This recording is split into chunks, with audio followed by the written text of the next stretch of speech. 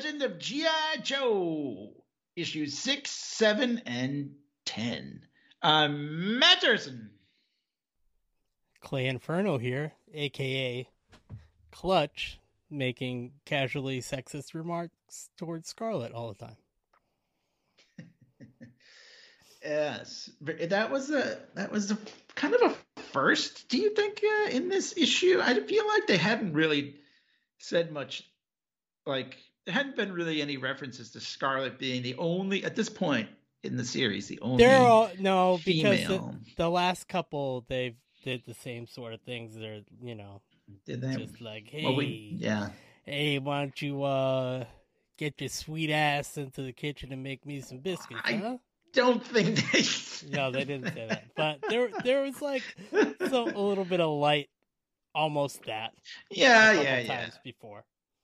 Well, there's a lot worse. I think these issues, especially 6, there's a lot worse than that when you talk about sort of the Russian hatred. Let's just say it. Like, I mean, it was the 80s. Well, it was 1982. Right? The Cold War was going on. And they were like full on hating. So if you're not familiar, there was sort of this G.I. Joe, the Russian G.I. Joe equivalent basically is the October Guard. Oh, well, we'll get there. Did you tell the fine folks which issues we were doing, or did I forget? Yeah, it's 6, 7, and then we're going to jump ahead. We're so 6 and 7, a two-parter. 7. Yeah, so that's another first. October Guard stuff in there. Yeah, it was like a to be continued.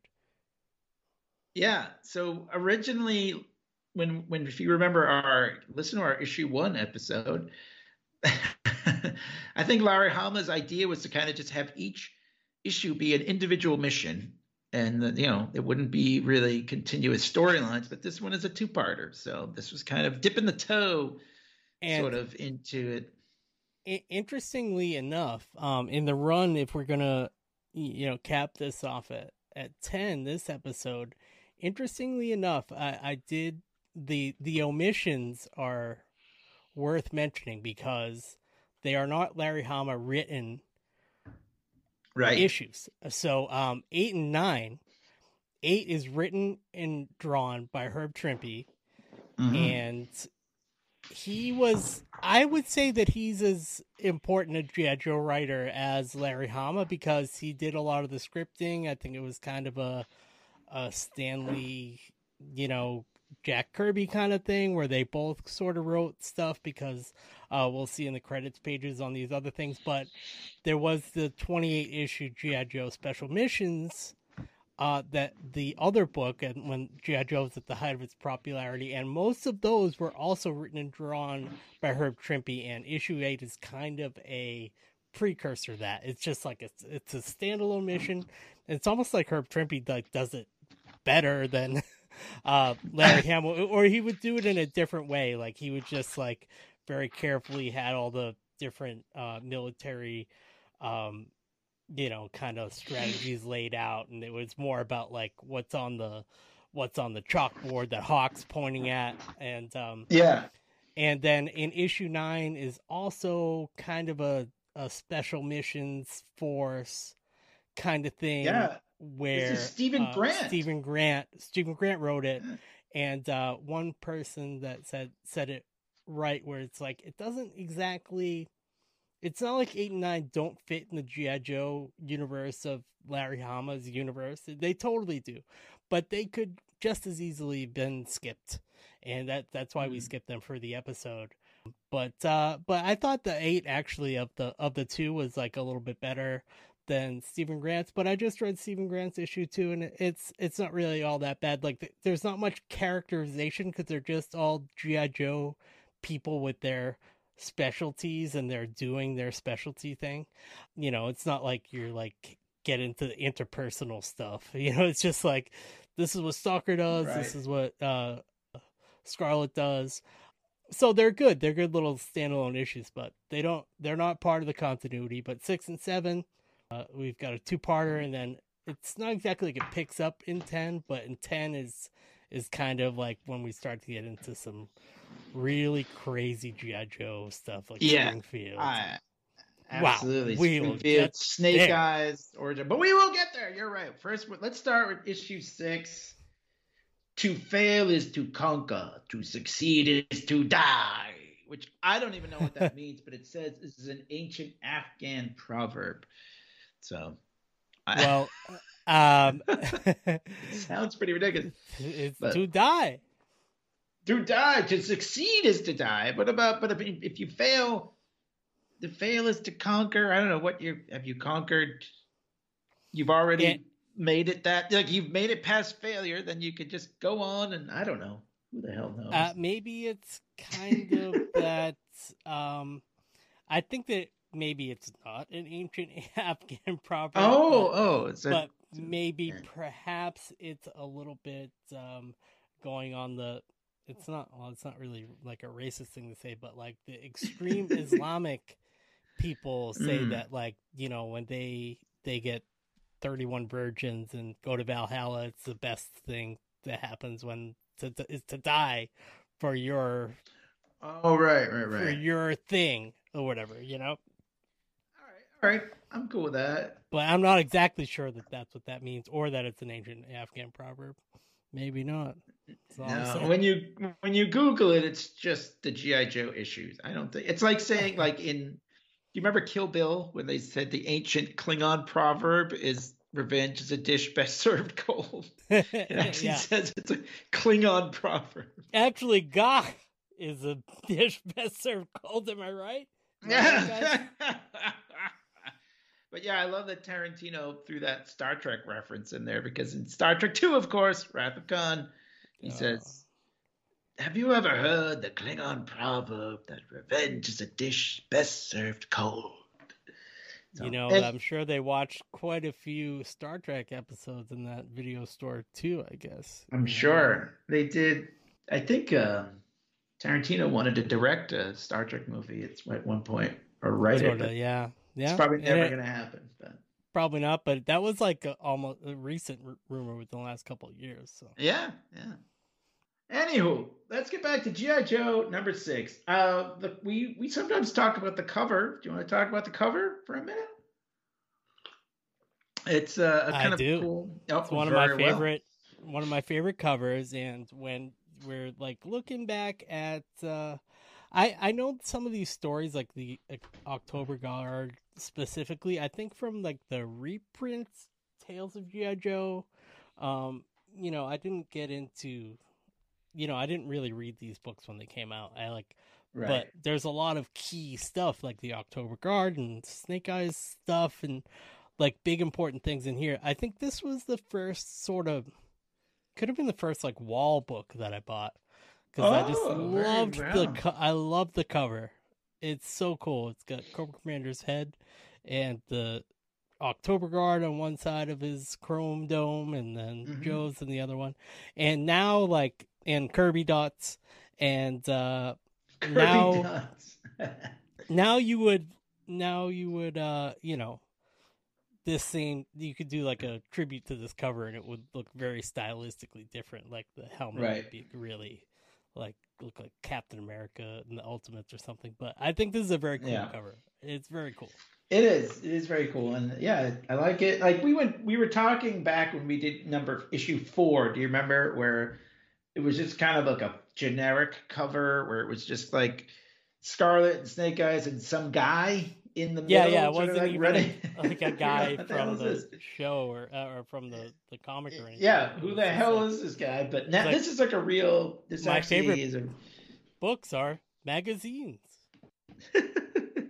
This could be an instance too where Larry Hama, since he came on to IDW, they would kind of do the retailer incentive covers where they would show Larry's sketches that he would give to the cover artist. And I think back as this, I don't think he thumbnailed all of the books, but a lot of times he would have cover ideas. And Herb Trimpe's a great artist anyways, but you know, so who's to say whose idea that was? But I could see this being like a Larry Hama idea, like sketched out, and then like give it to him and be like, make the cover look like this, and they go, "That's a great idea. We will." There you go. It is very cool, yeah. And so you bought this as a wall book, by the like I didn't know that. It's very interesting. Very well. Early on, and I'd read sort of the, I want to say in like one of the yearbooks was kind of, well, the yearbook number 2 was an October Guard story, and that might have reprinted.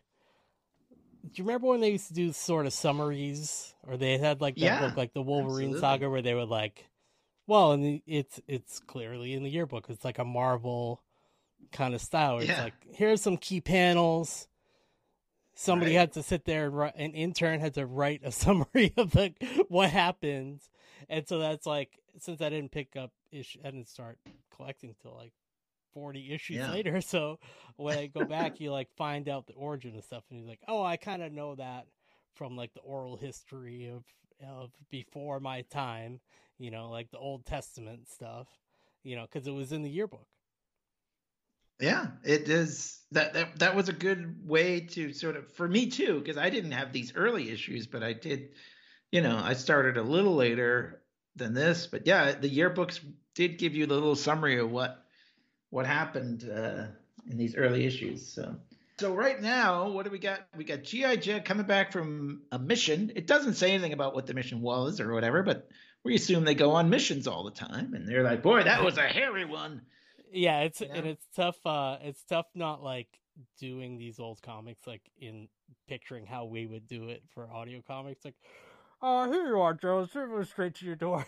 How John would like, do like everybody's voice for their like the plane radios and whatever. But yeah, they're coming back to the motor pool, the chaplain's assistant motor pool, where the pit is. Don't tell Cobra.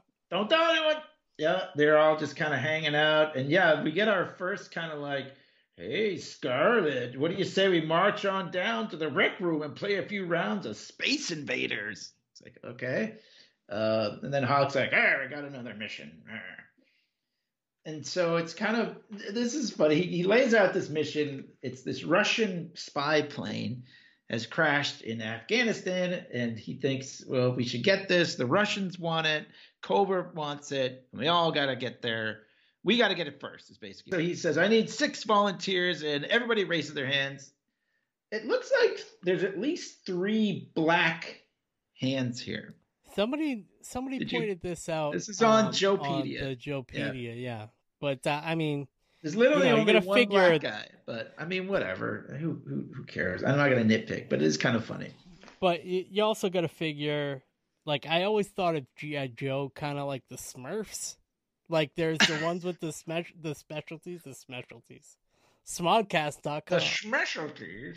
Yeah. I think of G.I. Joe like the Smurfs. So I picture that Hawk is giving this speech, and there's a bunch of Smurfs in there. And then there's like, I actually, on the Joepedia thing, I think that some of these Joes aren't on the mission, but they were lettered on the screen. Yeah, I was going to point that out as well, but I just figure there's Smurfs. There's Smurf white Joes that were not picked for the mission. There's Smurf black Joes that were not picked for the missions, because we just see them, MST3K style goes, I think he's talking to you. There's like way more than 6 Joes there. So that never get. That's one of those things where you like, did you need to write that in Joepedia? Because some of them aren't on this mission. So I mean, there were more than 6. It's like there's no rock and roll. But yeah, the funny thing is, so Hawk's like, okay, these are the 6 Joes I'm picking, because the idea is this, that everyone is volunteers because they're all good soldiers. They're all Joes, yeah. Yeah, they all want to do. But they also have their special, their specialities, if you will, going back to the '60s G.I. Joes. You're the scuba guy. Yeah, you're the Flash is the laser guy, and Hawk, like or whatever. So, but yeah, he picks Stalker, Scarlet, Clutch, Stealer, Grand Slam, Breaker, and Grand Slam does not end up making it for some reason. I think it's just a mistake. But Flash ends up on the mission instead. So, And even at issue 6, you got to figure. I think this accounts for some of the issue 8 and 9, which is we're not going to talk about. But I'm only talking about them because they're. I think that even Larry Hama wasn't like exactly sure he still wanted to do this at the 6th issue when he was just kind of picked it up because no one else would do it. You know what I mean? Right. Yeah, and he probably thought, I'll do a few, and then it's like, oh, here I am in 6. Okay. Yeah, well. And then and for some reason, we'll get there when I talk a little bit more about the origin of the October Guard. But the October Guard, this story was supposed to be issue 3. Oh, really? Oh, yeah. Okay. So, it's just one of those things. So who knows if because the way all I'm saying is that like the letterer or whoever wrote that list down. Why would they even care what the Joe's names were in that? Right, because they probably didn't want to do it in the first place. Yeah, he's like, I barely, probably heard Trippy. He's like, which one is who? Yeah. There's a guy named Grand Slam. Fine, I'll write that name down. Who the hell knows? This the ATV? Is that an actual toy? This is an RTV, by the way. Oh, I know it looks like ATV, but it's rough terrain vehicle. So the idea is that they are going to disassemble the plane and like put it on this rough terrain vehicle, which they keep calling it RTV. Sometimes they spell it out like ART. I said ATV because it's got that old. Yeah. When they thought everything was going to look like the bottom of your numbers on a checkbook, like the old computer font. Right. There was an ATV though, just so you know, that came along later. It was like a Cobra thing, actually. It was that you know what I mean, that 4-wheeled thing that Tomax and Zaymont rode a lot. Oh, right. Yeah. That was an ATV, so it wasn't really G.I. Joe, but yeah, I think they called it the Ferret. But yeah, but RTV is rough terrain vehicle, and yeah, Hawk's pointing at it in this one panel here. It's a rough terrain vehicle. So yeah, anyway, the whole thing, it's like a very,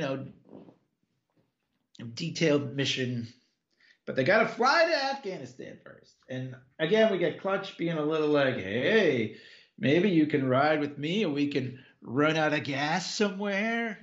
But in Larry Hama's defense, he is pitting her up to like standing up for herself, which is yeah. I'd rather be with Clint Eastwood's baboon, a reference to Any Which Way But Loose. Stay tuned for our Any Which Way But Loose episode.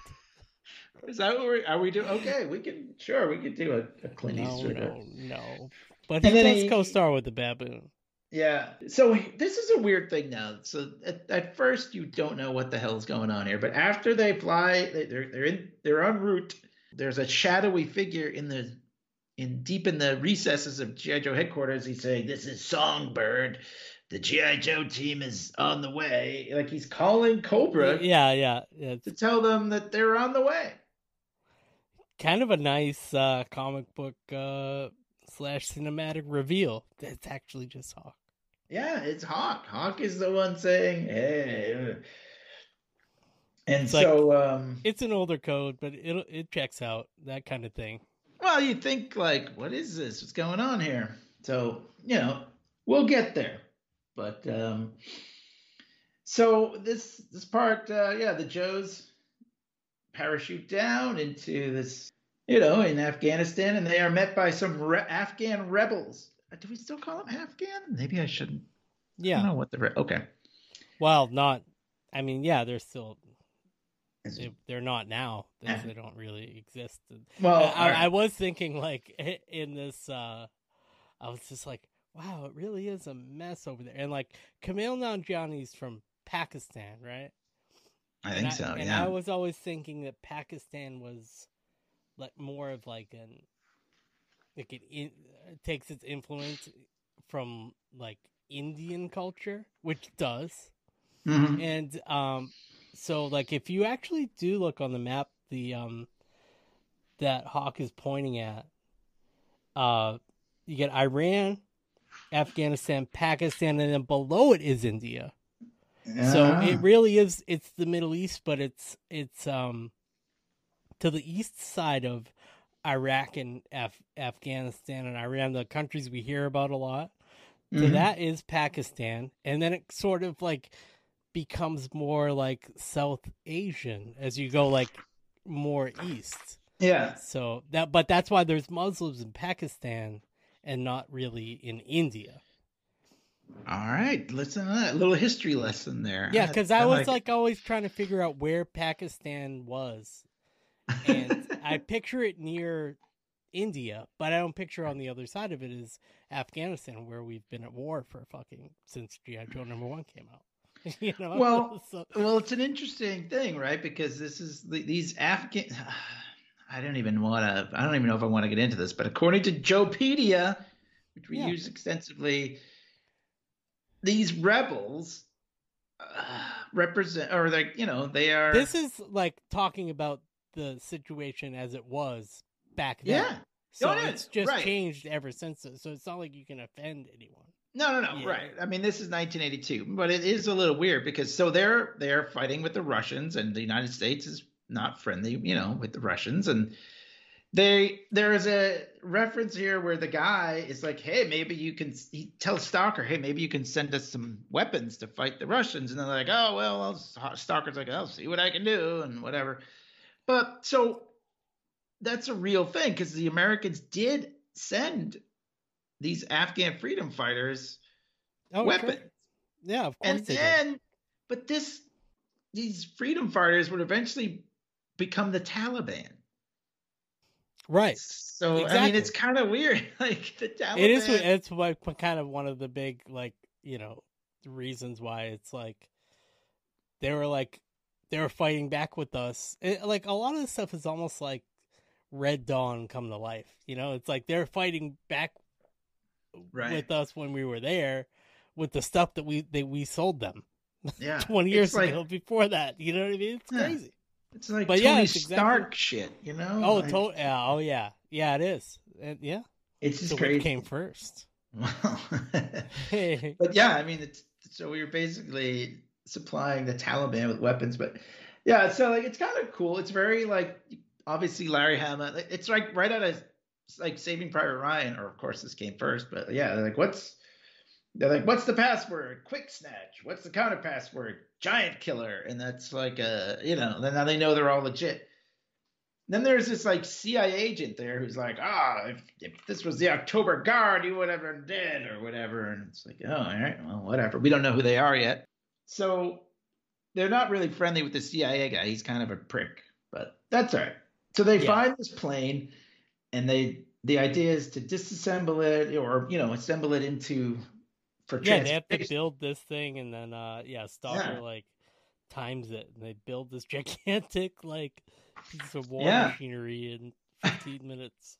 23 minutes. It says 23 minutes. Yeah, right there. That was on the page before. It was 15. Yeah, 23 minutes, ready to roll. And they load it up in a big crate, and then it's got a crate. It's actually very technical. It's really weird. You wouldn't really expect, a comic book now to waste panels. I don't want to say waste, but you know what I mean? Like I know it's tough sometimes. You only have a certain number of panels per page. You only have a certain number of pages. You only have certain, you got to have ads. And there's like a whole page of them just lowering this thing onto this. They could have just said later or something. You know what I mean? I think that I have some thoughts on this. I think this is how Larry sort of writes.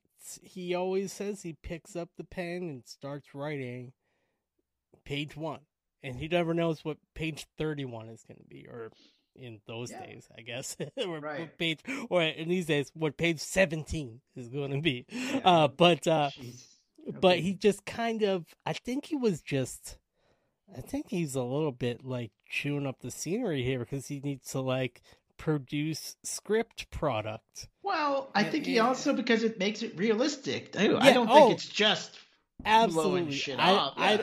Absolutely, there's thought behind it, but I also think that he likes to. Well, I think that maybe there's a voice inside that says this will take up a couple pages. You know what I mean? But maybe he got accurate.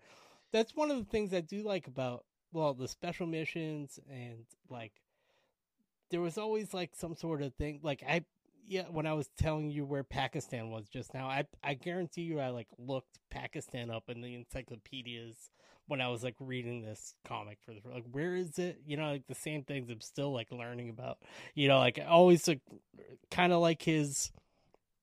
It kind of starts here where there's like, you know, there's a silent issue where it's like that's all like strategy, like getting into the Cobra lair and stuff, and this is like all like how he's gonna position the toys on the battlefield and who's gonna help who, and like, you know, this is gonna, you know, take up some time. We're gonna have to only have 23 minutes to build the thing. So what does that happen? You know, like with the story further on down the line, who's the alliances and all that. Like this is where like you start to figure out like, oh, there's like actually the military is like planned. It's not just it, and could contrast that with G.I. Joe, the animated series is like there's red lasers and blue lasers like shooting across the field at each other. There's not like not that I'm not like simplifying the animation, but I'm just saying no, like, I mean it's true. You know,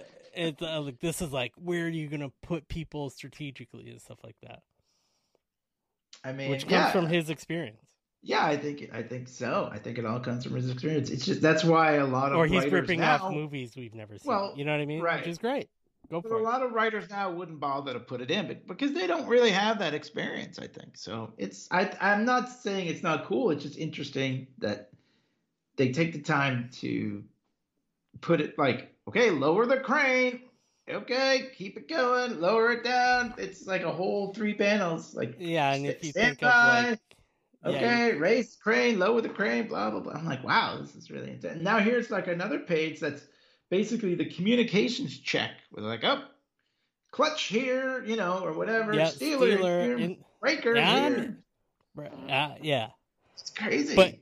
But you could see it in a military movie too. You know, like this is absolutely. A pretty cinematic, particularly cinematic issue. I think where you like can picture all these little shots, like command checking in. You know. So, and we do see one panel though where you can tell they're being spied upon by these people in shadow. October 1, this is October 2. And that guy already said something about the October Guard, so it's kind of like a little more foreshadowing of what's to come. They pull up on this crevasse, as we like to say, and they don't see any way around it, as one does. And then, of course, that was before they had the special vehicle that is based on the real military vehicle. It's like a portable bridge. Yeah, the bridge layer. Yeah. Toll booth. The guy wore a hard hat. The action figure had a hard hat. I loved it. Yeah. I liked it for some reason. Anyway, Scarlett's like, oh, this crevasse doesn't show up on any of our charts. And Clutch says, ain't that just like a woman? Yeah. It's terrible. Okay. And then he almost gets shot in the head because the October Guard are here. And they're shooting him. So they have like no idea where these shots are coming from. And then so Clutch is in the Vamp, right? Good old Vamp. And they pick it up with the crane that they use to load the thing on, and they just drive across. It's kind of fun, actually. Yeah, because he has these big tires on the other thing, the RTV. Yeah, it's cool. It's and you picture yourself playing in the backyard with those toys like that. You know what I mean? Oh, totally. So Colonel Breckow, I guess, is one of the guys, and this other guy is Shredge. Yeah. Oh, they're the October Guard. We have this nice big 2-page spread here. Beautiful. Of the October Guard in their vehicle and G.I. Joe guys in their vehicle, and they're kind of just they're just shooting at each other. Kind of aped on the yearbook cover of the October Guard. It's like kind of the same shot almost. I think Mike Zeck drew it. Oh, very good.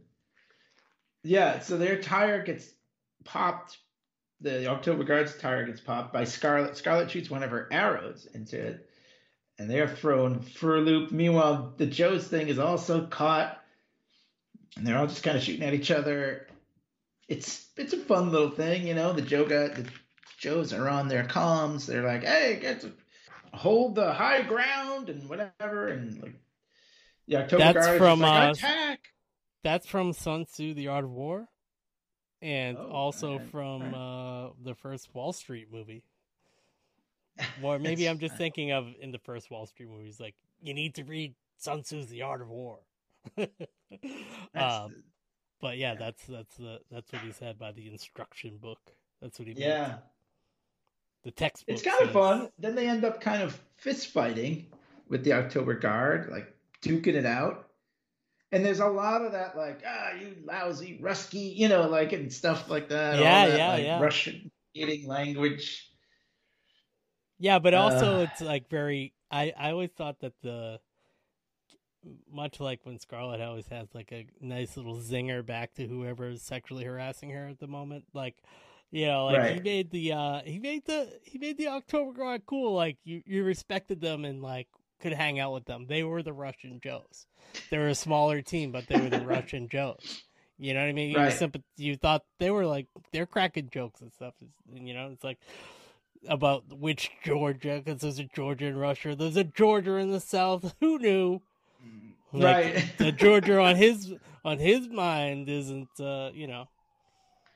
Yeah, it is. You're right. And they have a girl on the team. Yeah, they have a female, and it is kind of like they joke with each other back and forth. They actually have like none of the Cobra agents ever have any real dialogue. So yeah, this is Sox Yankees.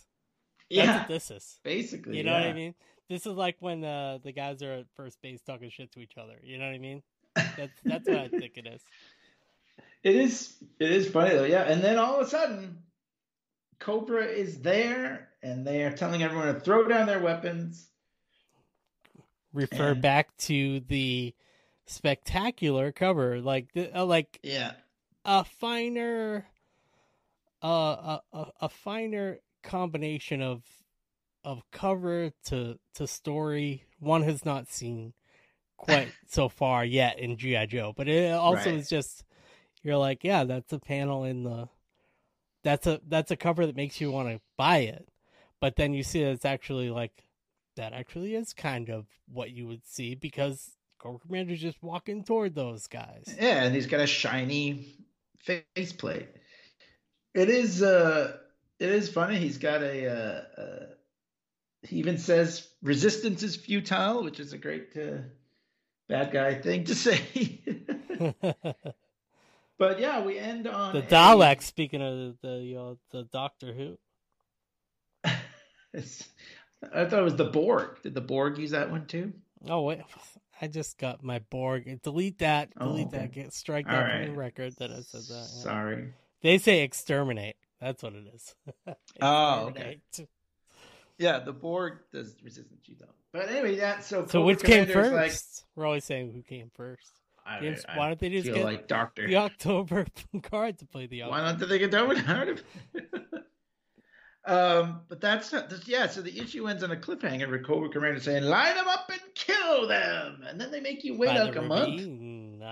Yeah, let's go by the ravine. So that's the end of issue 6 on a cliffhanger. Pretty cool. Like I said, we haven't seen that in G.I. Joe. They make you wait. Like, what's going to happen? Yeah. Why don't you tell me what's going to happen? Because we know. Fantastic. Since we're at a break in between issues, I have to mention how I came across a website, the history of the October Guard. This website was last updated in 2001. It is a classic, GeoCities type thing. That's amazing. I love that those still exist. Someone is paying for that, right? Like someone is paying to host that, right? Yeah, but I think it's probably... Or maybe not. Maybe it was free back then.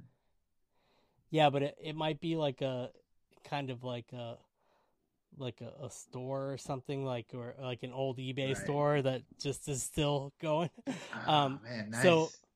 So interestingly enough, the October Guard was previously called the Pravda Patrol.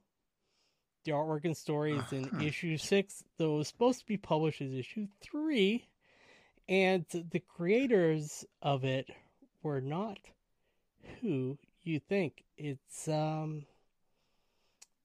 think it was something like Tom DeFalco and Herb Trimpe came up with the concept. And that I don't want to interrupt. Yeah. Do you remember, maybe, I don't know if you remember from your 6th grade history class or not, but Pravda. Mr. McVeigh. Yeah, Mr. McVeigh means truth in Russian. I do remember that that's also the name of their newspaper, right?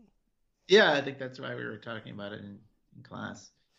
So there you go. They made an ashcan, Tom DeFalco, who would become, or maybe is... He's the editor of these. Yeah, he's the editor of these, and also Herb Trimpe. Oh no, Denny O'Neil. Denny O'Neil is the editor of issue 7. How about that? Denny O'Neil. Anyway, sorry. So go ahead. Tom DeFalco and Herb Trimpe made a black and white, 5-page story or something, and they put it in something called Bizarre Adventures number 31. Bizarre Adventures. and kind of, it was just kind of like a almost like a prototype. Like the names changed to some of the people, but some of these pages would have could have been inserted into issue 6 here as the introduction. So wow, yeah, that's pretty cool. So Pravda Patrol, the secret history of that is amazing. Guard. I didn't know that till today. I didn't either. I figured it was just, well, it was funny because like for a toy book, because G.I. Joe became such a, in the later issues, it was only about introducing characters that they had toys of.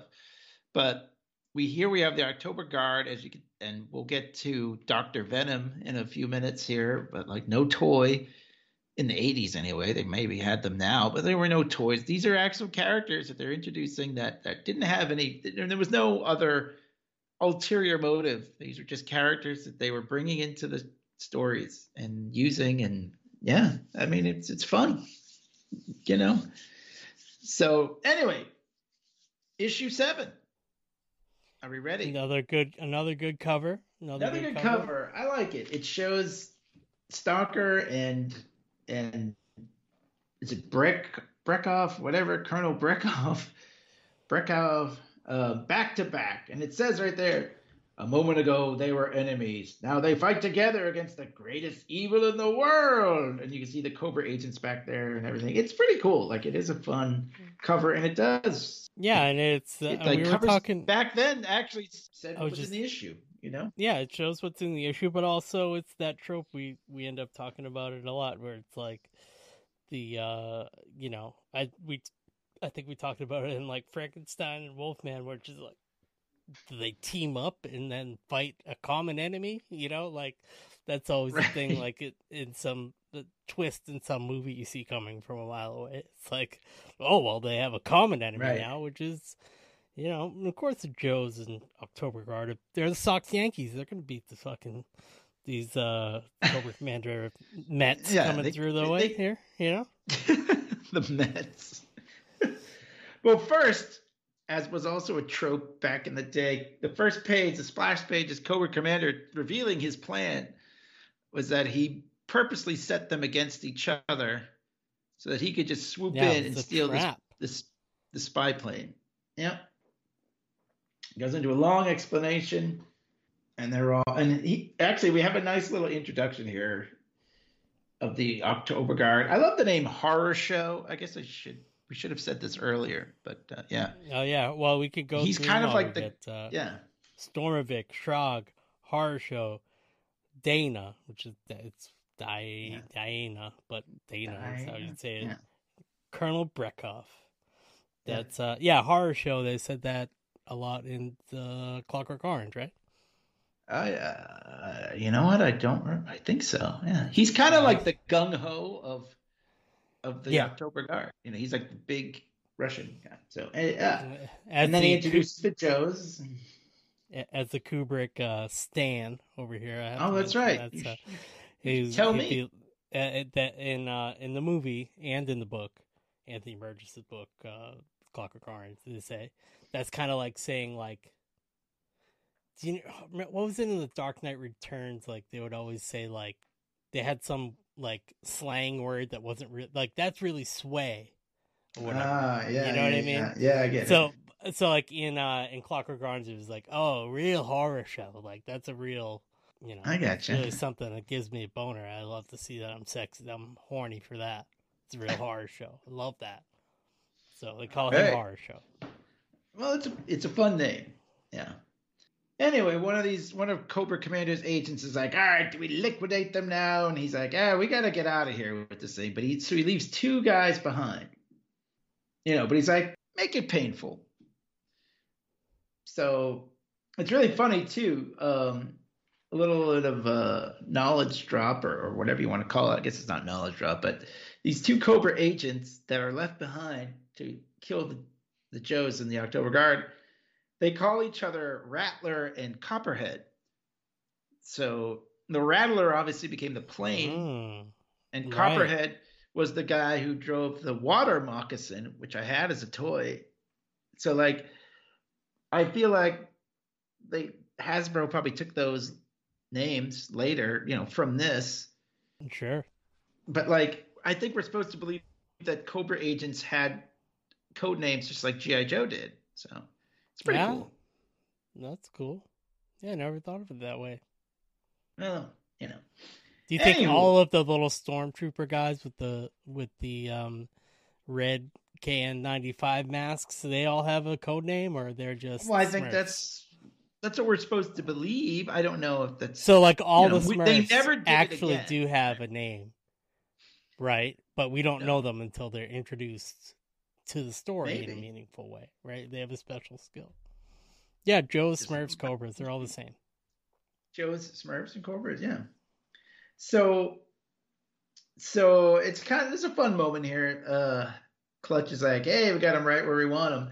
So it's kind of a funny thing. So there's, you know, the vamp has a gun on the back, right? And Clutch is controlling it with a little remote control that he's got like in his hand hidden. And he shoots Rattler and Copperhead with it, so they're gone.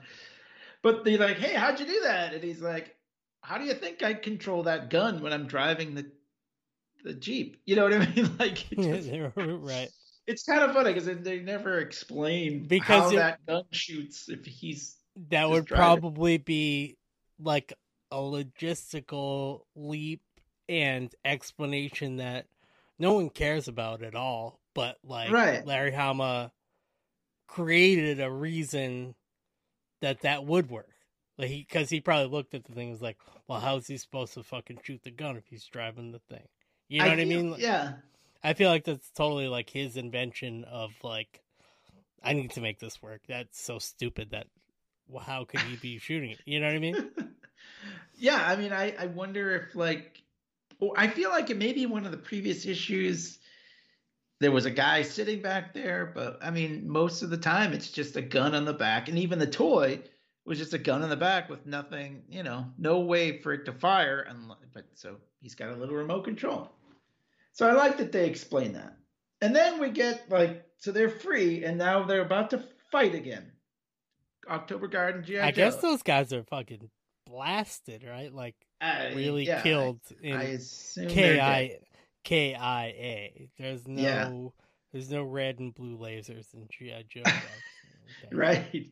There's plenty of it pretty much later. There's always fighting and then people come back. It's like, all right, whatever. Yeah. But I guess the Smurfs are kind of on Cobra's side. They're kind of red shirt too. Yeah. No, exactly. They're red masks. They're just they're red masks. Totally. Doesn't matter. And he even makes a terrible. So yeah, they're about to fight again, and the guy makes it quite. the Georgia on my mind is back in the USSR. Yet Georgia is Soviet territory. Yeah. Yet that ain't the Georgia on his mind, sweetie. That's what he says. But like, yeah, the Georgia's on my mind is back in the US. How many song references can they make here? And this is before. Well, it's not before James, but it's before like the '90s cool like James, Pierce Brosnan or whatever, like to have the Russian lady. But I bet that kind of is kind of like a little bit like, let's make her kind of a Bond girl. Maybe of the October Guard, maybe. At least I like to think so. Yeah, that's I like that. So they're about to fight again, and Stalker's like, hey, we need to team up and get this thing.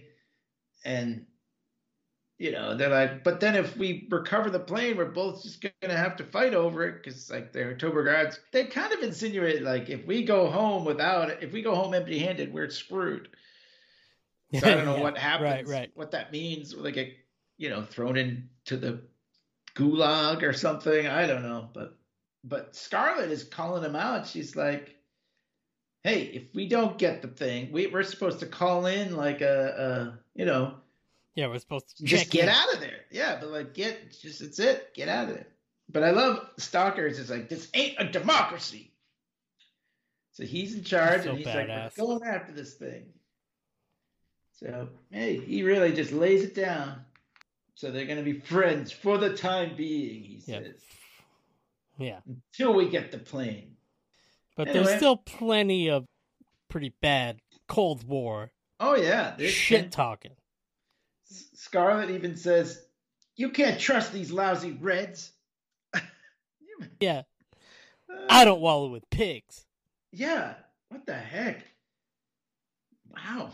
Anyways, she doesn't even know these guys. They're all in this, I guess it Sox Yankees. So there you go. Yep. So like the Cobra base. For those listening, the Joes are obviously the Boston Red Sox. Okay. Yeah, North Dakota Red Sox, our team, our own team. So they blast by this Iranian border patrol, and they come across this Cobra base, which is just a big slab in the desert. It's like a weird sort of. Doesn't the October Guard car look like something out of like Mad Magazine or something? Like it's just like a. Yeah, it's kind of funny. It's just like squared off. Like they don't have their own 6 wheels. Yeah, it's 6 wheels. From the top, and you can't see the wheels. It looks just like yeah, it looks like it's just kind of Mort Zucker cartoon. It's just like what? They have this whole thing.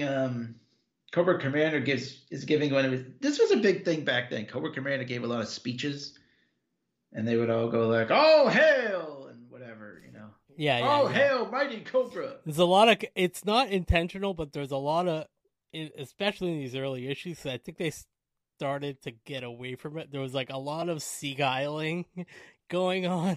Yeah, like the Baroness seaguiles. And, I know they all raised their hands. In the tent, they're like, Cobra Commander, I'm here. It's like, at least by the time we get to Captain America, the First Avenger, like the Hydra guys put both their arms out with their hands and fists. But you know what they're really doing? Yeah, it's it's so like they work out a plan to go in, get the plane, work with the Russians. It's a whole thing. And classic Cobra Commander shaking his fist like Old Man at Cloud, like, oh, I know. I can't hear those morons. Yeah. He's actually got a real snake wrapped. It's like a real snake wrapped around this globe that he's holding too. It's really funny. It look. Oh, it's really? Like looking around. It was like a stat. Yeah, I guess it looks pretty real. It like moves. I don't know. Yeah, it does move. I didn't think that that's what that was, but I guess it is. Then he gives it to this other guy, and he's gonna carry it around. Like, oh, thanks. Never mind. Did he take the poison out of this one? There's an even so as they're in teams, they're breaking in, but there's a cool moment here where Cobra Commander says like, it's time to shed my ceremonial cowl and don my battle helmet. To kind of explain like, big, it's time. It's fight. Patent pending. Start saving your UPC symbols for the alt version that's of that. Right. Oh my God, that's right. I forget which one it was. Like, I think you send away for the hooded one. The hooded one, yeah. Mm. Oh my God, I forgot about that. That's awesome. So I don't know if that was that in the first year. You think that 6 months into this thing, 7 months into this thing, they're like making alternative toys? Probably not. I don't. Yeah, they probably didn't. It took a while, I think, for that to come out. But oh my God, that's hilarious. You know what Megaran told me the other day? When thanks to Megaran, who's not listening to the show, but he told me that they have this, Hasbro has this thing, the selfie series, and you like take a picture of your face or something, and it puts it on like any kind of Hasbro action figure. You could be like a G.I. Joe, you could be like a Power Ranger, or like it's like kind of cool. I think I heard about that. I think I did. He's like, did you get one? I read that a while ago. He's like, the scans are like not that great, but it is still kind of a cool thing because it's only for you. It's not like you can buy it and like sell it to someone. You know what I mean? Like, right? Yeah, but still, that's all I want. Well, I'm gonna put the link in the show notes if I can find it. But here it is. Selfie series Hasbro Pulse. That's pretty funny. Anywho, all right. So yeah, Cobra knows they're there. There's a lot of fighting and shooting. Again, no one is actually getting shot here. The Cobra releases some water. I don't know where that came from. They're all in the desert. But yeah, they like triggered like some, Yeah. They triggered something, and then they get kind of trapped in those water rushing by, and they have to figure out how to climb their way out of there, the Joes. But they do. She's like uses like Scarlet uses one of her like ninja stars that she keeps on her wrist to like kind of stick into the wall and hang on. I've got a trick or two up my sleeve. Great. Ah, yes. I was thinking that when I was reading this, I was like, this wouldn't be a good place for Snake Eyes because all these Joes need to talk to each other to figure out how they're going to get out of this predicament. Not like he can't communicate, but I was glad that it was this little team here, like crawling their way out. It's like, this isn't everything. It doesn't have to be about fucking Snake Eyes all the time, right? So yeah, well, the other guys have the spotlight here in these early issues. Yeah, well, yeah, you're right. We do get enough. So it is kind of, so speaking of that snake, where there's like a bunch of King Cobras, and Flash like puts on his protective stuff. They're spitting the venom at him, and then he uses his laser to blow them all away. He like kills all of the snakes. And Scarlet goes, disgusting. Wow. Yeah. Yeah, there was like a Raiders reference about the snake, and the style at the time. It was a style at the time. Indeed. And so like they kill a bunch more of the Cobra Smurfs with a grenade. They finally break into where the plane is, and the October Guard are already there. So they somehow beat them to it. Stalker does a what? Yeah, right. Like he wanted them all to get in there so they could fight it out, or just kill them all, or whatever. So now he's like, I only left those two guys to do it before, but now we're all gonna kill you. And then it turns out one of his Smurfs is Clutch, and that's right. Not likely, chump. And they whacks him, and he's like, "You, the one they call Clutch." I love that. The one they call Clutch, and he says the classic. Don't wear it out. Yeah. Oh, how many times on the schoolyard did you use that one? I still use it. Oh, okay. So a lot, I guess. He's like quite a bit. And he's like, keep an eye on the Reds. They really did not trust those October. They still don't. Yeah, even after all this. So it turns out Colonel Brekoff, he's like, you can't take it. Here's what they do. And they shoot the Cobra Commander who they were holding hostage, and it's not Cobra Commander, it's just a robot. This ain't Cobra Commander. This is a double wearing a loudspeaker. And then he's on the so not string, exactly like, a bat, but it was a person. But right. Yeah, he comes over the 1984 video screen. Of course, I'm out of here, you idiots. You don't think I would expose myself to danger or whatever. So it's really funny. Yeah, like the Joes get on the vamp. They're trying to get out of there, and that Russian Dana tries to get on. She's like, "Take us with you," and he just boom, like shoves her right out of there. Shove off, sister. So, and they're like, "You're our rear guard diversion." So, like, you take care of the Cobras. We're getting out of here with the loot and everything. So, and Clutch says, "You have a way with the lady, Stalker." It looks like he doesn't slap her, but he definitely shoves her.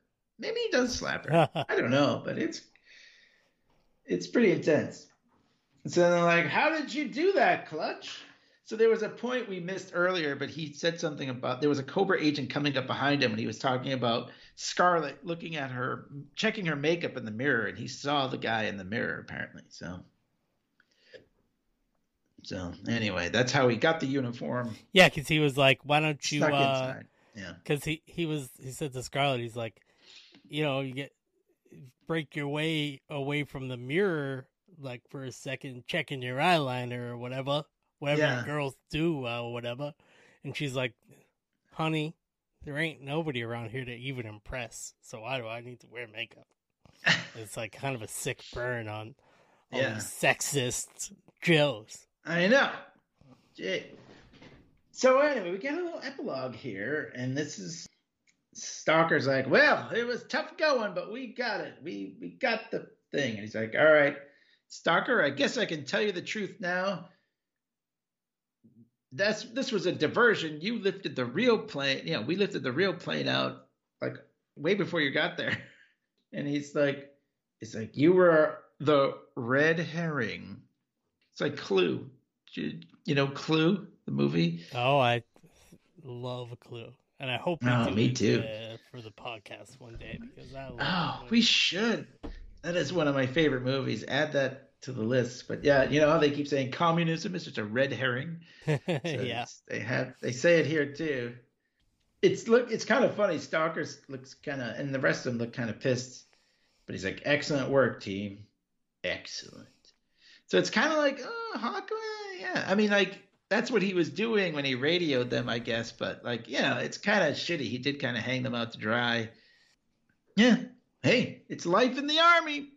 It's life in the Army. And I was just thinking about how there wasn't really October Guard toys. And I think it actually relates to the Pravda Patrol storyline. So, educated guess here, mostly. But Tom DeFalco and Herb Trimpe held on to the rights for the Pravda Patrol, which was just this sort of ashcan, couple of page story thing that they wanted it to be G.I. Joe number 3. But what happened was, it's kind of like a reverse creator-owned thing. Like, Hasbro would have had to approve the story for it to be in G.I. Joe. So Herb Trimpe and Larry Hamill worked together on this 2-part story that was like the seed of it was this couple of page ashcan story that DeFalco and Herb Trimpe wrote. So basically there's probably rights concerns, and they were just wanting to use it as a G.I. Joe story because it's like a military story and it's the Russians and whatever, and they just probably thought, "Oh, throw it into G.I. Joe." But they couldn't use the words, so they had to change all the names of the characters and all that. And so it's not like no one wanted it to. They obviously made it 2 issues of this comic book, but it's not like a contentious thing. But they just couldn't. It's probably not easy for them to have made October Guard toys, no matter what the demand was for them, because Hasbro didn't own the rights to what it was based on. You know what I mean? So they probably didn't want to pay DeFalco anything either. Right. Yeah, exactly. Yeah, I mean, that's cool. That's the way things were. So, but they were able to expand this short little Ashcan story or whatever. I always say, like, I would love to even just have, if I were like a creative person of note of any kind, like if I could have an 8-page story in a Batman 100-page giant, I would say that would be cool. And like they always say, like, that's how you can tell how someone has like a really like a good comic book skills, is to like make a really good 8-page story, not like a big long thing. Just like make a short story with a beginning, middle, and an end. And that's what they did here for the this Bizarre Adventures Marvel comic. But they fleshed it out. 2 issues of really good G.I. Joe. Really that's what the comics experience, which I took many years ago now, was all about. Right, 5 pages, and had a beginning, middle, and end, and that was tough. So, yeah, it's like the Mark Twain thing. It was like something about like I'm sorry for the length of this letter. Right. I didn't have enough time to make a short one. Right. So it's G.I. Joe number 10. Number 10. Yeah. A lot of hot action. If you bought the back when IDW released all these trades, they were just called Classic G.I. Joe. This was the last issue. They had yeah, that's what I have here. I have it in my comics hard copy.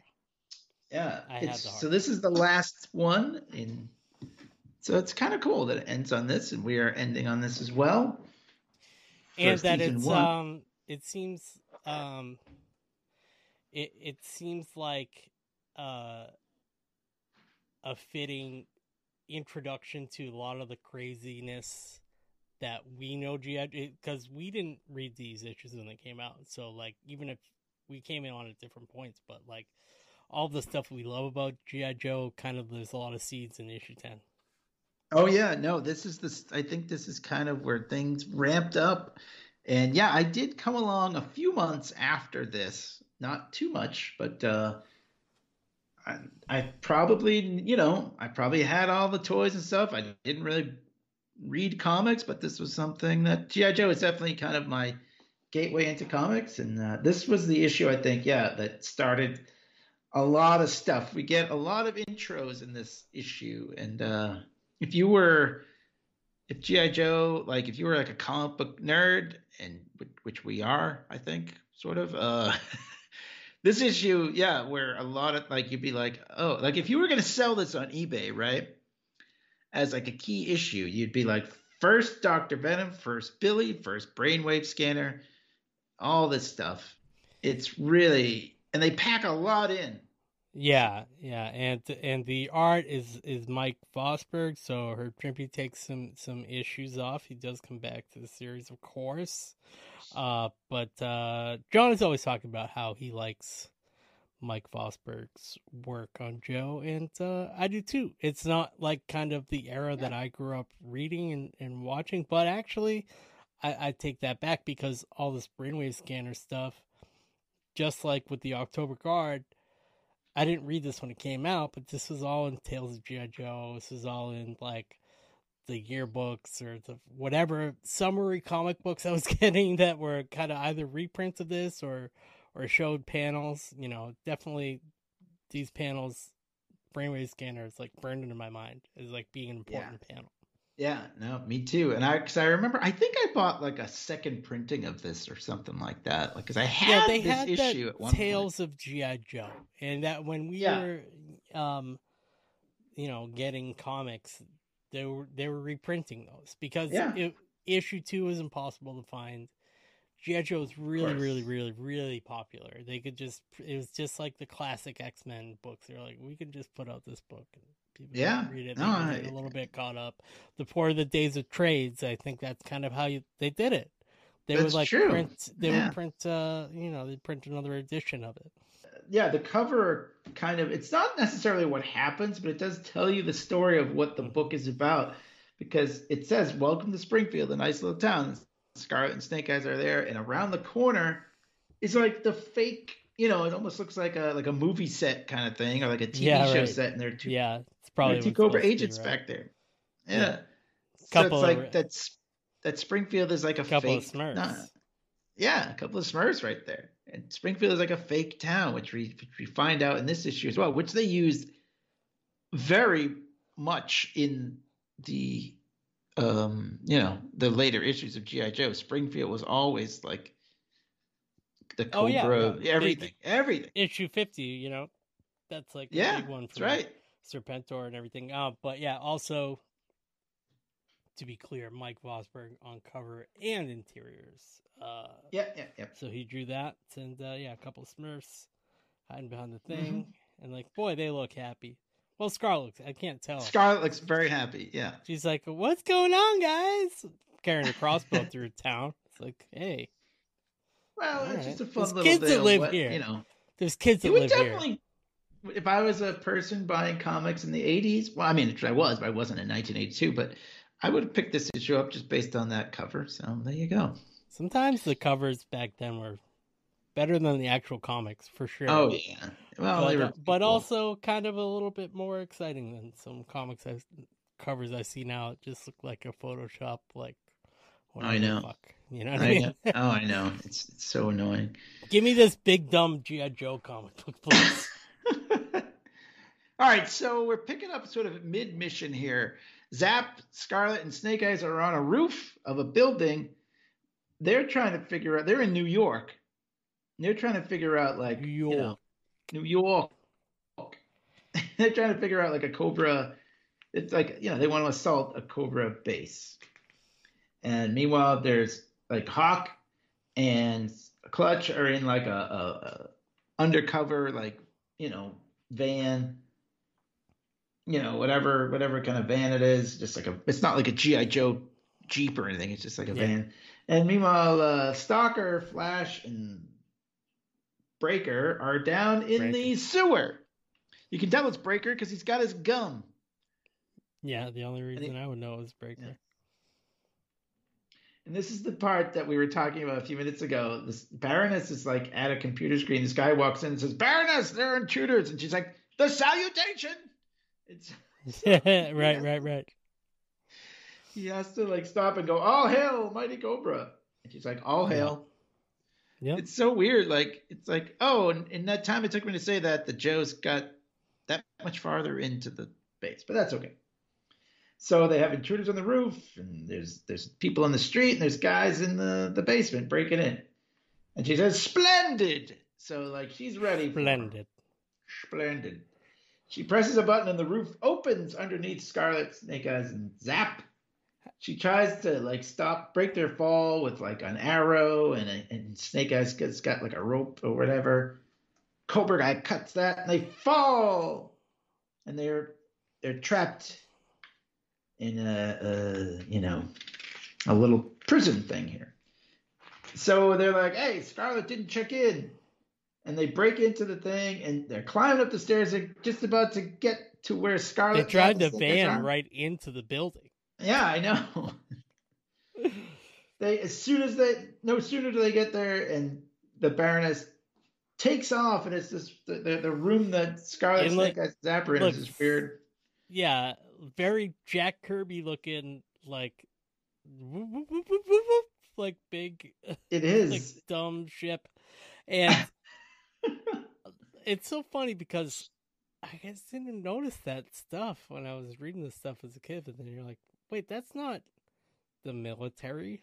That's just like a Jack Kirby spaceship that's in this book for some reason. You know what I mean? I mean, it's a Cobra thing. Cobra didn't have a lot of vehicles back then. They think I mean? Like, they didn't have a lot of toys to sell. So no, it just even the comic book concept of this room flying away. Basically, is more Stanley and Jack Kirby than it is when I think of G.I. Joe anything. You know what I mean? Although I understand Terradromes and all the different vehicles and all that, but like, that came later. It did come later, but I mean, like, this is like, I love it. But it's weird. It's a weird fit. I don't think of that when I think. It doesn't think of that when I think of comics, but I don't think about that when I think of G.I. Joe comics. Yeah. Well, do you think Larry Hama just said, it's just it comes out of the building and flies away. So Mike Bossberg was like, all right, so let's make it look like it could come out of the building. Let me Let's grab this Fantastic Four comic book that I'm reading right now and just copy what they're doing. I also should point out, maybe they had some sensitivity training or something in between these issues, because one of the guys, I don't know who it is, but he says, if those Cobras done something to Scarlet, they're going to be a world of hurt coming to them. So now they're nice to Scarlet. Yeah. But whatever. So this is the part that I thought was really funny. Like, the Joes get to the roof, the thing is flying away, and the guy's like, they're getting away, Hawk. And they're taking Scarlet, Snakeheads, and Zap. What are we going to do? And he's like, there's nothing we can do. They're on their own. It's like, wait, there's nothing you can do? That's it? You're not going to help them? Well, the room they flew in just flew away. So what are they going to do? Well, don't they have a plane or a helicopter or something? Can't they get after them? No, well, they were just on a ground mission, you know. They were like sent. They thought, I guess three, so. 3 different teams could do something. But, I guess so. Yeah, they didn't have any air. To call it air support in later. Yeah. Yeah, no air support. You don't expect your bit. It's like if you're in your office and you're like, "Where did he go?" Well, his office just flew away. You just missed him. Sorry. So the Baroness then knocks them out with some gas, and then it just says much later. I nearly knocked myself out a little while ago. Oh no! Oh no! Oh Clay! Oh Clay! So we don't have an in-flight movie for them. Like all the jokes, I tell you, classic stuff. So, anyways, they wake up. Scarlet and Zap wake up in like a prison cell, and there's a kid in there. And this is Billy. This is the guy. I don't even think they say his name here. Maybe they do. No, he's just called like just a kid. They're like, hey, kid. But this is the guy who will later on, spoiler warning, if you've never read the comic, this is revealed as Cobra Commander's son, Billy. And Billy goes on. He's trained by later becomes a ninja. Later loses an eye. Please. I think he loses a leg. He has like a metal leg. So anyway, but this is just at this point he's just a weird kid. I wonder if they even knew based on what Larry Hama said. He's trying to hook up with Jinx. You know. Oh, does he hook up with Jinx later? Okay, we'll try it. He's trying. I think that. We're at issue 10 here. Snakehead still has the old mask. I don't know if I bet that Larry dropped him in there maybe thinking that he could use him later, or he maybe remembered that he had him and brought him back, and introduced who he was. Well, it's like issue 30 or like somewhere in the 30s, I think, where he comes back. Like, we literally don't see him for a long time. So obviously like a couple of years. Like older. Yeah. Anyways, so that's Billy. This is weird that this is kind of very un-G.I. Joe too. Scarlet and Zap are hallucinating, and she sees Zap's melting. It's just the goofiest thing. Literally, his head is fine. He's got this weird, like, melted wax kind of thing. Gargoyles and bats flying around. Yeah, it's like, oh, and my fingers they're tripping balls. Yeah, they are. They are tripping balls. And they're like, we gave them some hallucinogens. The Smurfs are out there, and they're like, oh, Dr. Venom. They even mention by name. Dr. Venom decided to start giving the prisoners hallucinogens. And they're like, ha, ha, ha. So here we go. We meet Dr. Venom. So when I started buying the book a few issues after this, like, Dr. Venom was a main guy. And like, spoiler warning, number 19, he dies, but it's pretty cool. Like, again, no toy. He's just a Cobra scientist. They just needed like a scientist. This is before Dr. Mindbender was a character. Right. And they needed a guy. And so they introduced this guy. And he's sitting there. So they've got Snake Eyes hooked up to this thing. I don't think they call it Do they call it the brainwave scanner? I guess they do. But yes. Well, they say brainwave a few times at least. Right. He explains what it is. It basically, the idea is it reads his mind, and he wants Snake Eyes to reveal the location of G.I. Joe HQ by using the brainwave scanner. So Cobra Commander, I like how Cobra Commander is kind of like, all right, well, let me know when you got something. And he's like, what are we doing with this? He's like, what do we gain from this? Why am I paying for this? He's like, all right, let me know. So it's pretty funny. There's another, they're doing more hallucinogens. I love Zap is a turtle. Yeah, he's on his back, and then Billy's weird. Like visioning a clown, and there's more snakes. Yeah. There's a lot of snakes in this. And then he realizes they bring him water, and he's like, no, wait. It's in the water. And they're like, no, I'm so thirsty. And he's like, no. And so I don't even know if this will work, but he holds the glass of water up to a light bulb. And he says, this will take care of the hallucinogens. So yeah, and apparently it does. Apparently it does. In this case. Yeah. So he's been there a while, so he probably knows from experience that this is what happens. Don't drink the water. Yeah. So this is a cool thing because they do come back to this many issues, like way later when Snake Eyes is in way the later. Yeah, they keep going back to like this issue almost. Yeah. They keep talking about little things that are dropped in. I learned stuff about Joe today that I either forgot, didn't know, or had no idea about until today. It's pretty cool. Like they're getting into some origin of Snake Eyes stuff here, which they didn't end up really doing until like the mid-20s, and this is issue 10. And 27. Yeah. So it's kind of interesting. They even contradict it a little bit here, but it doesn't matter. But yeah, so Snake Eyes, the idea is, and they come back to this many, many times, is that Snake Eyes is using bad memories to sort of block the brainwave scanner and never reveal the location of Joe HQ.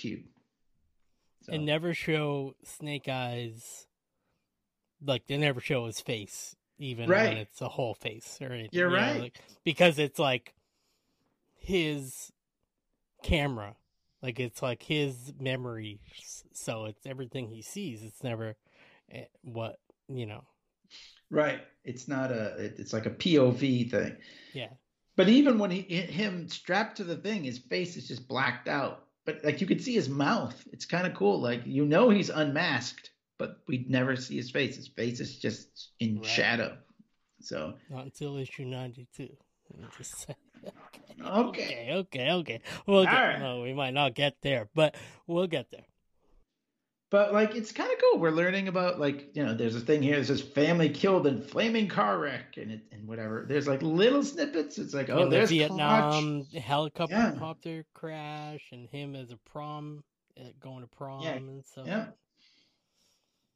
He's like, it's like, why don't we get? He's like, well, you've been around though. He's like, you're Saigon and whatever. Like he's kind of. Dr. Venom is like, wow, you really you've had quite a life. Cambodia, Laos. But anyway, yeah. So back in the cell, Billy is like, "Hey, yeah, there's a meeting tonight, anti-Cobra Underground." So the Cobra agent's like, let's go get that kid." But it's really just a ruse. Scarlet and Zap are still they're awake. Yeah, they boiled the drugs out of their water bottle, whatever. Yeah. The guy, I love, Zap went up, he's got the tray the food came on, and he says, "Why don't you stay for breakfast? Here's the tray!" And he knocks the guy, he hits the guy in the head with it. Kind of like in Goldfinger when, however, he gets out of the... right. He's in a holding cell. Come on over here, doink. Yeah. It's so goofy. And then they put on the uniforms and they're pretending to take Billy out of there. And then, of course, even though they're not out of there, they have to pull the mask down so that we know who it is. Right. But yeah, they're dressed as Smurfs.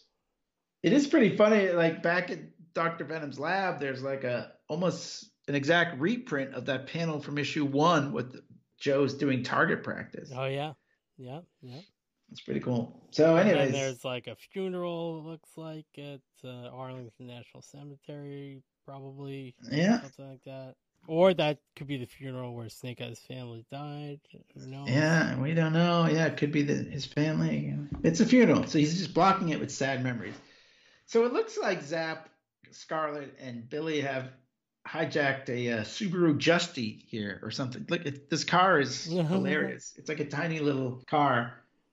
But I found this kind of interesting. So they say that Cobra took over this town basically using like a pyramid scheme. It's so funny to me. Yeah, Arbco. Yeah, right. Or whatever. Says, oh. I mean, they go into this. Well, they go into it a lot because this is like the seeds of all the stuff, like all the Crimson Guardsmen and like all the fake stuff that's happening in Springfield. Like issue 50, like so much shit goes down in that, but it's like invasion of Springfield pretty much. Yeah, but that's like a build. There's like there's many issues in between this and that. Oh yeah, like where they go to Springfield, they go to houses in Springfield. Yeah, so and everything is interesting. Is like instead of like Walmart brands, it's like corporate brands, like sodas, right? Everything everywhere they go. Yeah, it's Fred Broca. They do sneak in a video arcade. Yeah. Oh, we'll get there. But yeah, it kind of reminded me of like Fight Club kind of thing too, because he says the soap people came to town, and like the soap people, it's like they say they were selling soap, but it was just a pyramid scheme, and then they would bring you in and then be like, hey, there's some anti-Americans here, and they would start to build up this like network of people. It's kind of like any of those, like, what do they call it? MLM. Multi-level marketing. Thank you. Yes. And then like if you resisted, you were like boycotted. The rest of the town just kind of like boycotted your business or whatever.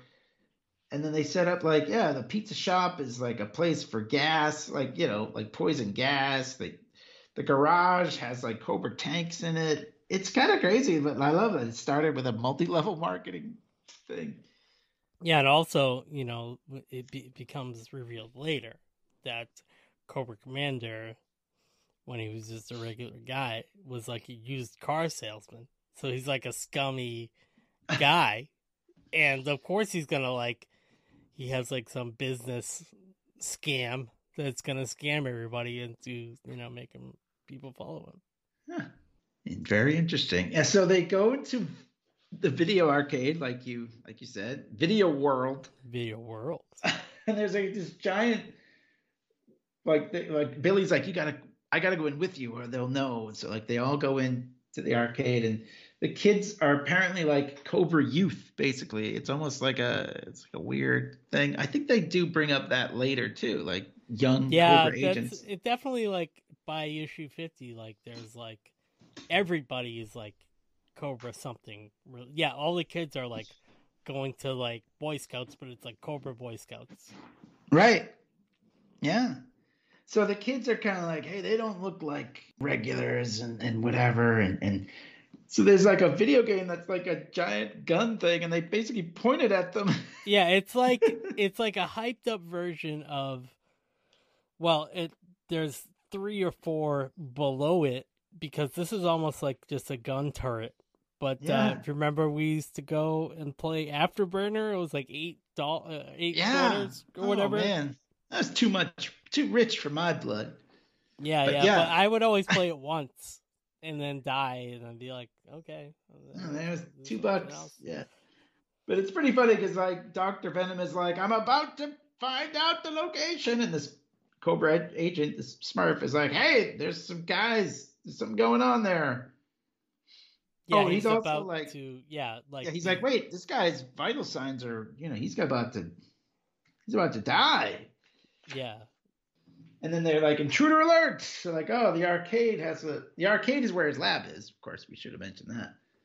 But yeah, just as they run to find out who the intruders are, Snake Eyes' memory is about slowing your heart rate. so that people think you're dead, which is like a classic comic book ninja thing. Oh, definitely. Right? I mean, everybody's done that. Yeah, and he's been doing it since, issue 2, because he was like in that issue 1. He's in the isolation tank. Oh yeah, you're right. Like that's classic. It is a ninja thing, but I think Snake Eyes immediately when I think about that. It's like yeah, you're right. Even when we saw what was that movie we watched? Oh, in like Flint, right? Or yeah, one of the Flint movies. Yeah, he did that, and I was like, just like Snake Eyes. So yeah, like meanwhile the guy is shooting the afterburner gun at they go down and they're like, oh, Snake Eyes is dead because his vital signs are, his vitals have stopped. And as soon as they untie him, he punches the Smurf out. And this is I remember this panel specifically from the yearbook where he whacks Dr. Mindbender with the guy's gun. Yeah, and he's like presumably no mask on and like recovers his mask somehow, but they artfully draw it so the important panels where you're like, am I gonna get a peek at what Snake Eyes looks at? No, because the sound effect and the action symbol of when he punches the first Smurf out, can't see it, and when he hits Dr. Venom with the gun, he goes back to the camera, and then by the time he's running away up the stairs, he has his mask back. Yeah, they show him in the next panel sort of putting his mask on. Oh, I guess that's what he's doing. Yeah, he's got his hands. And then he runs up and he's on. Yeah, he's got it up. And he breaks out and he shoots the power thing, so the gun is useless, the afterburner gun. And then everybody clears out, like they got a gun. They get back and they're Justy. And they clear out of there. Billy's like, hey, you got to be careful. They have this whole town locked down. And they're like, go to the airfield because they don't lock that down because people would be suspicious. And they find the flying room. There's like a funny moment where like, okay, get in, Billy. Well, it's also funny. They're like, hey, take out those guys. And like the next panel, they're all tied up. So I don't know. It was really funny. They didn't show them. Yeah. But yeah, they see the flying room. They take one guy hostage. And Billy's like, all right, I'll see you guys later. I'm going to stay. My family's here. I feel like that's something that is a tropey kind of thing, too. It's like, no, actually, they expect me to be here, be suspicious if I left. Yeah. It was like, kind of weird. I'll be able to explain myself getting out of the prison cell, but I can't just leave altogether. That'll be too much. I'm going to, sort of be I'll be your guy on the inside or whatever, Right. Yeah. It is kind of funny. I feel like and he's a kid, so like, they didn't have it would be else. suspicious if right 10-year-old kid goes missing or whatever, It is kind of Cobra had him imprisoned, so yeah. Wouldn't they think, hey, weren't you in jail? It is. I don't know. I just think it's funny that Billy just kind of like, hey, whatever. I mean, I think it was just like a way to just kind of write him out of it for now. But yeah, maybe he was planting the seed because all the Dr. Venom stuff comes up later. Yeah, you're right. Who knows? I mean, who knows what the who knows? Were. I have to ask Larry Hama if he never intended to have Billy in it again or whatever. The interesting thing is, right? So they tell this Cobra pilot that they've captured, take us to New York, not knowing that they're like right outside of, like they didn't really go that far because they were taken there unconscious. So he kind of laughs at them. He's like, New York, do you know where you are? Which is like they're right outside. Springfield, New York is where they were. So they want to go to New York City. But, so it's kind of okay. I have sort of a different right? take on this. I have a take that it's more of a Simpsons Springfield. Oh, well, maybe. Do you have any idea? Because he says New York. Are you kidding me? Do you have any idea where you are? You're in, and then it's 2 dashes saying you're in Springfield, Massachusetts. It's not that close. You're in Springfield, New Jersey. Close. You're in Springfield, Illinois. Not close. So, like, I think that it's more of a Simpsons Springfield. I always thought that's the Springfield they were going for. I guess you're right. I always thought it was pretty close. Like I always thought it was that's kind of the funny thing because Cobra doesn't know where the pit is, but that was always in New York, right? Yeah. So I thought it was like that they're actually pretty close. Like Springfield, the Springfield that Cobra is occupying and the pit are actually pretty close. But I mean, they have way. this fantastic car too, which means like it can either go 5 miles an hour or it can go 500 miles an hour. You know what I mean? You don't know what this thing is because it's not really a thing. Right. It's kind of like, I don't know. And this guy, he's flying them, but he's kind of like, I don't, It's like, I ain't telling you. I ain't telling you where you are. But you're right. It is kind of a Simpsons thing in a way because they don't know. They know they're in a town called Springfield, but it could be Springfield anywhere. There's a million Springfields. So, yeah, even if he gets them back, they're not going to know which Springfield they were in. So yeah, right. So you're right. That's like kind of and they eventually figure it out. I guess you know what right. I mean. They figure out where it is, and then maybe they do reveal that it's in New York or. I thought that's what it was. I don't know. You could totally be right. We'll get there. I think we could both be right. Be good. It's supposed to be like not specific here, but it is defined later when they figure out where it is. Right. And maybe that is what they finally do in issue or leading up to 50. I think it's somewhere where they actually it's definitely like leading all the way up to 50. Like it's basically from 10 to 50. There's like Springfield storylines the whole way. Right. So meanwhile, this Cobra pilot does have a gun hidden in his helmet. He tries to shoot Snake Eyes as who's sitting next to him in the cockpit, and Snake Eyes just blasts him with his gun. I love it. Punch, punch, punch, punch. Like he just shoots him to close range. Dead. Like, more guys dead. More Cobra agents dead. Punch, punch, punch, more punch. More Smurfs dead. Yeah. But he also shot up the control panel. So they're like, okay, hope we can make it. Because they don't know where they're going. And then the best page yet. So going back to the Springfield thing, it says hours later. Yeah, I guess you're right. But like I said, this thing could go 5 miles an hour or 500 miles an hour. Yeah. We don't know what the capabilities of this stupid thing are. Rooms don't just fly away. Well, yeah, it doesn't fly fast, apparently. So they're basically, they look out the window and they say, it's a large city and a seaport. So like, let's just jump out. Because they figure a large city, they can get to New York. New Jersey, right? Or something. That's where Bayonne is. Oh, that's a good one. Bayonne's in New Jersey. Don't know. It's the Bayonne Mall. Yeah. Oh, you're right. It is in New Jersey. Good job, Clay. Good job. Yeah. So definitely it's not actually the Hulk making an appearance here, apparently, because he takes his mask off. But tie it into the Marvel comics continuity a little bit. They were always doing a couple little nods to Marvel here and there in the Joe books, which was always fun.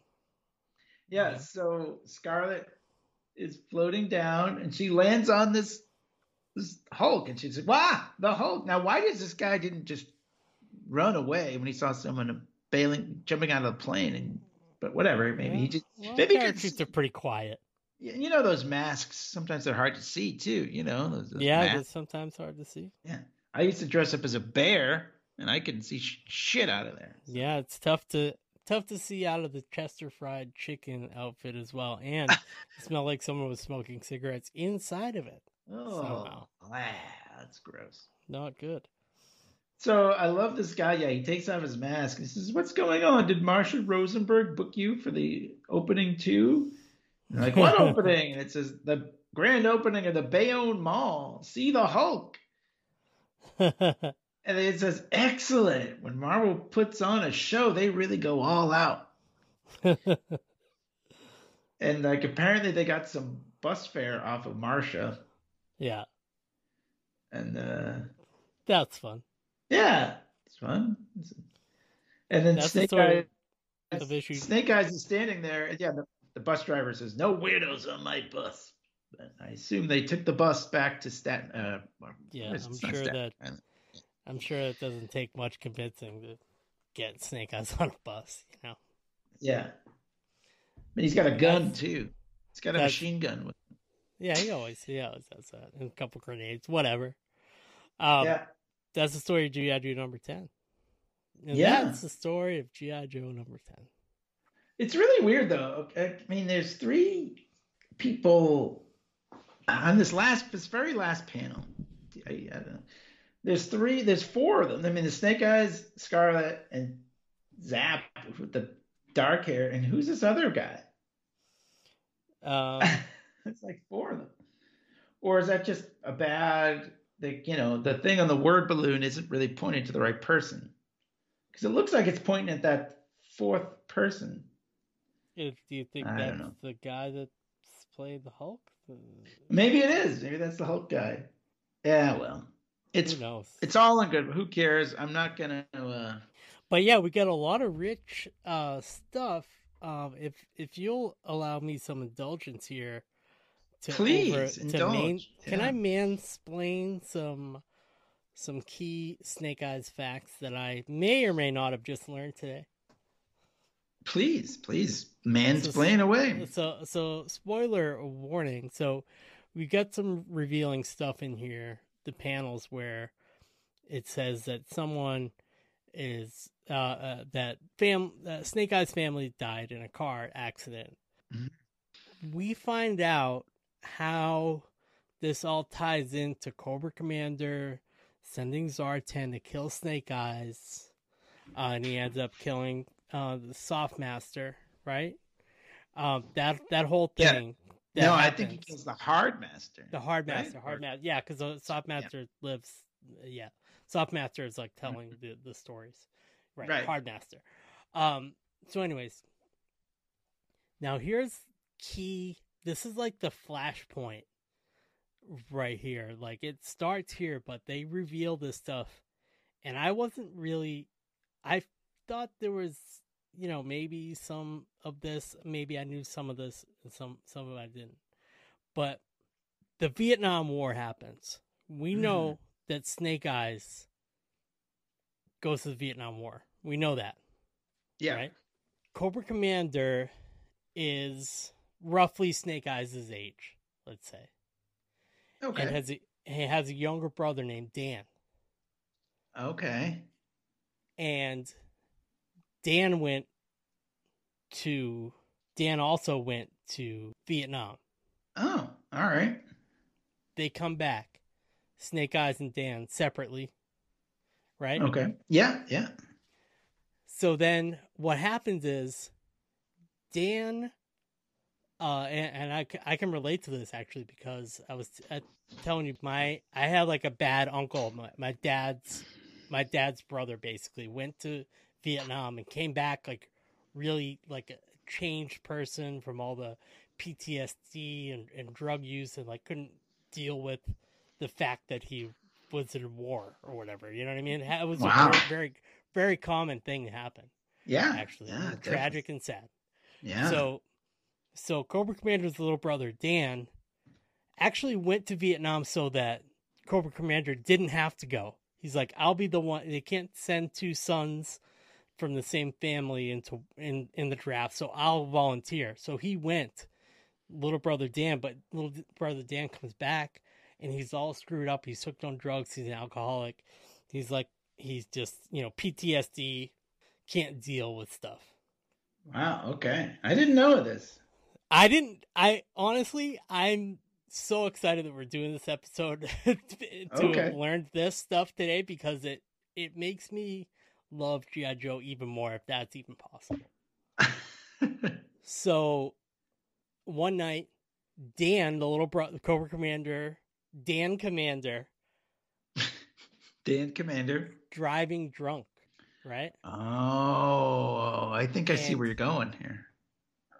And he kills Snake Eyes' family. Oh. In the car accident. Oh my God. But one person survived the car wreck. Snake Eyes. Oh, so he was in the car when that... I could be getting... Wait a minute. Yeah, okay. I mean, maybe you're right. I could be getting some details of this a little wrong, but the reason that Cobra Commander has such a vengeance against Snake Eyes is because Cobra Commander feels so guilty that his little brother like went off to war and then like comes back and is like, like hooked on drugs, and then Dan dies in the accident, so he loses his brother. I see. And the one person that still survived is Snake Eyes, so that's why he has a vengeance for Snake Eyes. Well, I agree. There's one little thing that you are incorrect about, and that is, I'm pretty sure they tell us in the origin of Snake Eyes, and when Snake Eyes comes back from Vietnam, his face is all bandaged up. Hawk meets him at the airport. He's waiting for his family. And Hawk meets him at the airport and tells him that his family has died in a car accident. It's like, so he wasn't in the car, but he is still the sole survivor. So he's okay. Of the family, so right? What you're saying is, so he wasn't in the car, but he's the sole survivor of the family. Yes. So I can still see why Cobra Commander would want that. It would have that vendetta, right? Yeah. Yeah. That's pretty good. I didn't know all that Cobra Commander stuff. I know extensively the origin of Snake Eyes, but well, yeah, that's the thing. That's pretty cool. I mean, we know the issue 26, 27 stuff, giving Cobra Commander a reason not to just hate the Joes or whatever, and to like, but it never seems like Cobra Commander just wants to kill Snake Eyes out of just a vengeance thing. You know what I mean? Because he could have shot him when he was in the brainwave scanner. Yeah. Although he wanted to know where the Joes hide out and stuff. So yeah. It's like a more complicated thing than I thought it was, basically. Yeah, no, it is. And the interesting thing, I don't know, I always like, you brought up the Zartan thing, right? So Zartan, Master of Disguise, dressed up as Storm Shadow, killed the Hard Master. And later on, Storm Shadow and Snake Eyes go to Cobra Island to get Zartan for revenge. And Cobra Commander kind of sells him down the river. He's like, oh, yeah, he's there. And then he's like, why? He's like, did you send him to do it? Did you tell him to kill the Hard Master? He's like, no, he did it to prove he could, which I always thought was like a cool thing. Like Zartan wanted to prove that that he's a bad guy. And so that was the thing. And I thought that was kind of a cool thing. So yeah, there's a lot of vendettas going on here. Who's, I love it. It's all very intertwined. It's just added a layer of, it's not like I needed to know that, right. But now that I do know it, it kind of adds like a lot to it. You know what I mean? Oh yeah, absolutely. I agree. It is, and it shows you, like, I know Larry Hama said he would start writing page 1 and not know where the issue was going, but he obviously had plans, and the way all this stuff intertwines, he kind of, either he didn't know and he was just writing by the seat of his pants and then deciding, it would be cool, let me go back and revisit that. Let me go back and revisit that. So, it's all, when it comes from one brain, mostly, it's pretty cool. You know what I mean? So I will, CBR has a really good thing that explains what I explained poorly, but you explained better, which is the man, he had a brother, Dan, who volunteered to fight in the military, keep his younger brother from being drafted. Dan was like the older brother. Dan was the older brother. He went to Vietnam. Okay. That makes more sense. When Dan returned, he suffered from severe emotional problems. He turned to alcohol and was drunk driving when he died in a car crash. Dan's accident killed most of the family in the car he hit, but his younger brother turned to revenge against the only survivor of the car crash. See, so now I wonder if now maybe they're going against, maybe that was not. Yeah. Now I wonder if maybe there's like more to it, or maybe that there's also facts of this that could be canon that like we subscribe to G.I. Joe Real American Hero canon. Maybe some of this stuff was like Devil's Due or something. I don't know. Yeah, maybe. Yeah, but, maybe some of it got retconned or whatever. But yeah, either way, it's cool little element to the story that it doesn't bum me out that maybe I'm thinking this is a pipe dream here, but it's kind of cool to have a relationship between Cobra Commander and Snake Eyes, who I don't really see as being like Batman and Joker. I don't see them. Right. They don't go personally after each other. You know what I mean? They're not like pitted against each other in any way. So they interact a bunch. Well, it does explain, some things like maybe why is Snake Eyes still doing this stuff? You know what I mean? Like, why does he? And all that. So it is pretty cool. Yeah. Oh, so this is I mean, they're saying some of this is in the like IDW declassified. So that's where some of this stuff goes. Some of it is they've probably retconned some of it. That was in the mid '80s or early '80s. It's almost it's 40 years old. Like. But so if they obviously can't even say that Snake Eyes was in Vietnam anymore because he would be like in his 70s. So. And if you take what I said out of it, still a pretty cool. I guess there's just no motivation, but it still happens that Cobra Commander sent someone to kill Snake Eyes. Right. It's art. Like that, all that stuff that we understand as the Snake Eyes origin story doesn't really change that much if you introduce the brother. Yeah, that's cool though. It is very cool. It just adds, elements. So I think that's all we got. Do you want to add anything else to your? I don't have any final thoughts here. We are going to come back for the end of the G.I. Joe run, as it were, for issue 300. That's right. So, you can get the boys together, and sometime in November, this is coming out, and it could possibly be the end of this run, the Real American Hero run, led by, importantly, by Larry Hama, who we did do an interview with in this feed. That's right. Check that out. But also, it's kind of like not really a surprise. It's going to end at issue 300. IDW lost the license. Does somebody else pick up the license and Larry still writes it? Who knows? We could see an issue 301, but why not celebrate all sorts of G.I. Joe? Bring season 1 to a close with 300, and then we'll see where the Joe spirit see where it goes. Us. Yeah, I mean, it's been brought back numerous times. Devil's Due, IDW, and then IDW again with picking up the numbering of Real American Heroes. It's pretty cool. I mean, I wouldn't be surprised. Cool. I think we will see G.I. Joe again. There will be a G.I. Joe comic book again. So there will. I mean, I'm sure Larry Hama will write a G.I. Joe comic again. Yeah, I think so too. He's probably got a million more ideas. They might do. It might not be IDW, but we've seen from Star Trek to Star Wars, things hop around with different licenses, and sometimes they're renewed, sometimes they're not. Like Dark Horse comic books, Star Wars are legendary. People love those. They're great, Disney owns it now, so they don't really count. But G.I. Joe Real American Hero is a specific thing that's not like the other G.I. Joe things, So that's right.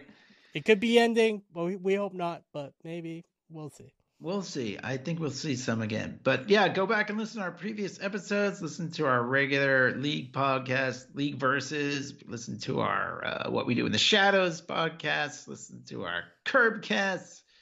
Go on YouTube. Find us there, League Podcast, LeaguePodcast.com, or wherever you get your podcasts. Clay, thanks so much.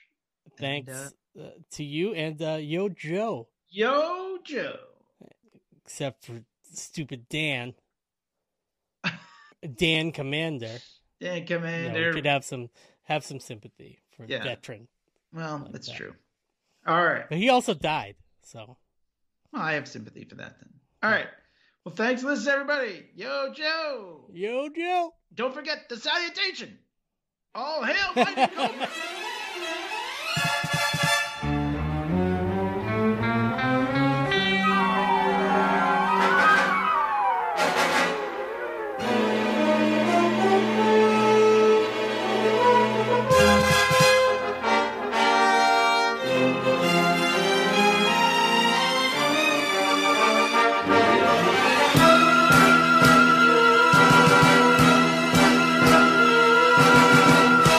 Except for stupid Dan.